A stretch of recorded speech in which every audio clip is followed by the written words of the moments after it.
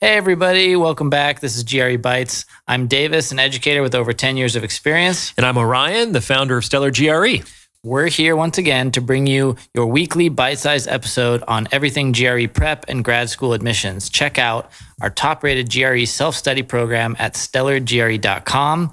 And don't forget, you can use the code BYTES for 10% off all memberships. What a deal. Well, let's get to our episode of the day, which is plain and simple, how to stay focused during the comprehension passages on the verbal section. All right, Orion, let's hear it. All right. Well, this is something that a lot of students struggle with because, let's be honest, these passages can be really complex and also really, really boring. You said it. It's very hard. Guess what? Tedious? Psychological research has revealed that it's harder to pay attention when you're bored with the reading material. It is hard when your eyes are bleeding. Go figure. So there's these passages are actually they're veridical passages, which means they're taken from actual academic journals and textbooks. Right. But they're completely decontextualized, and they can take these passages from any of dozens of academic disciplines, most of which you, listener, most likely are going to be personally unfamiliar with, which can actually be an asset because sometimes knowing something about the subject matter, especially if you're somewhat of an expert, can be a liability because you might actually end up relying on outside knowledge, which is a trap on the GRE. Right. So a lot of this information is going to be complex, it's going to be decontextualized, and it's going to be very, very, very boring. And so the issue is there's a tendency to zone out and to mind wander during the 90 seconds that you're reading these passages. And obviously, if you're not present to receive the information, it's going to be very hard to act on that information on the subsequent questions. So we do need to find ways to focus when reading these passages on the GRE.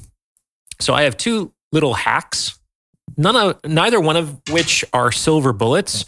But again, we're talking about increasing your focus for the 90 seconds it takes to read these passages. So first, quick question. Is it the best strategy to read them front to back for this 90 seconds in a focused way? Or is it best to kind of skim over? Yeah, there's lots of different approaches to the passages.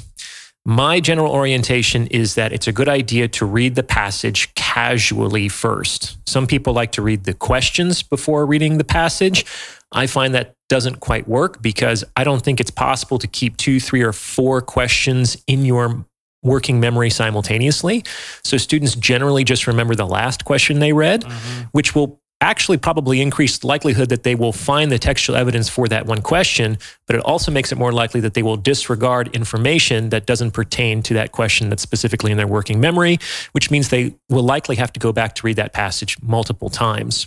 So we're talking about in this episode specifically staying focused and attentive in the casual read through when you read through it first before you're looking for specific information. That's right. And the key word there is casually. You kind of want to read it like a newspaper article. You don't read a newspaper article to understand and memorize every little detail. You read it to figure out what happened. You want to get a gist understanding of the passage that will help you with passage as a whole questions, and it will orient you to where to go back to read for detail based on the questions you're subsequently asked. You don't need to understand the entire passage. And in fact, the longer the passage, the fewer sentences actually matter as pertain to the credited responses of the questions you're subsequently asked. That makes sense in terms of it's a ratio game. How many sentences there are? There's only a few questions, so you're going to need to know fewer. But so with this casual approach, a lot of people taking the test are going to feel the pressure of both the time. They're going to feel the pressure of wanting to get a good score and knowing that there are questions following. So for example, if I'm reading a passage, 90-second passage, I'm 20, 30 seconds in, and I don't quite understand a sentence, and then I get anxious, and I'm like, and then I go back and reread that sentence or go back 2-3 sentences before, and then all of a sudden I'm like, I don't really understand what's going on. I mean, is that something we want to avoid specifically? If there's a sentence you don't quite understand, just take it in the flow of reading it, like you said, like a newspaper article that you're just trying to get the gist of. Yeah, the biggest trap to reading comprehension passages is trying to comprehend the passages.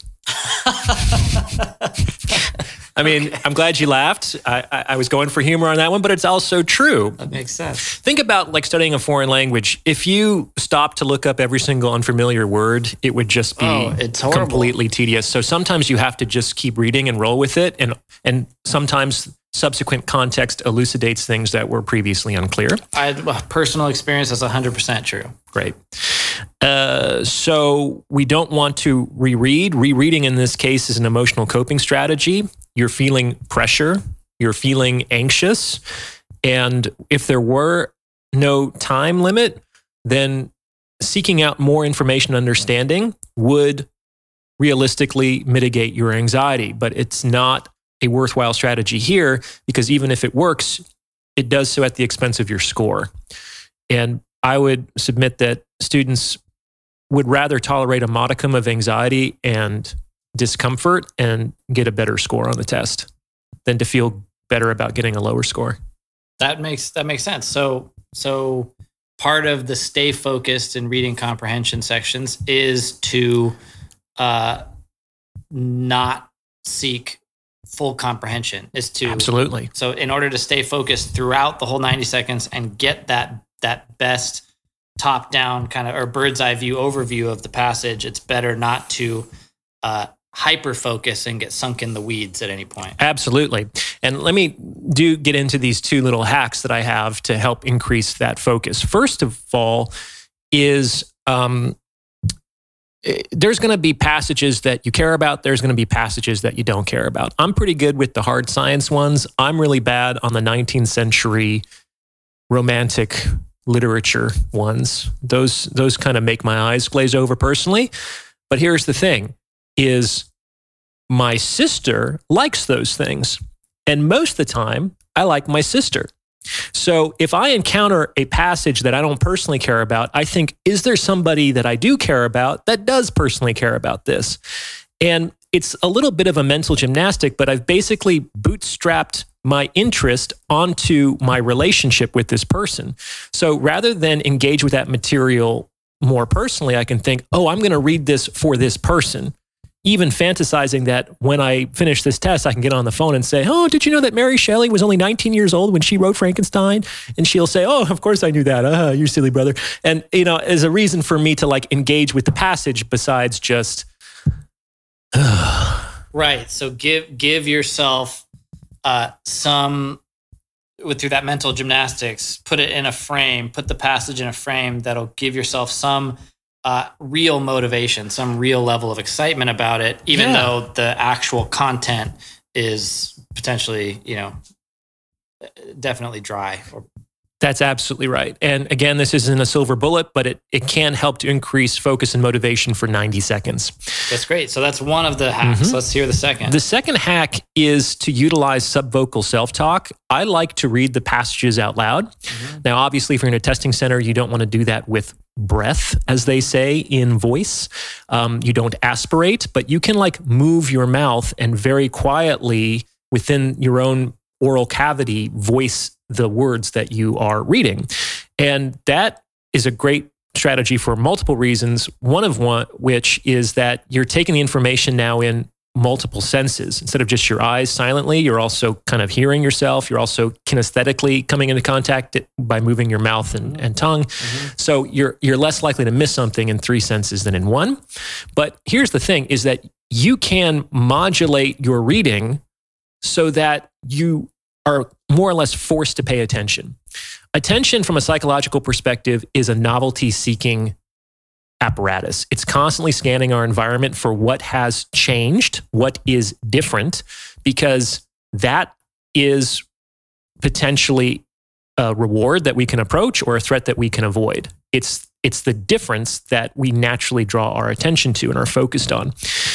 And one way to do that with your voice is to modulate it, to continue to change the rhythm, the intensity, the stress, the energy of which you approach it. This is why some actors like William Shatner or Christopher Walken are so kind of hypnotic, because they have this really, on some level, peculiar way of talking. and it draws people in.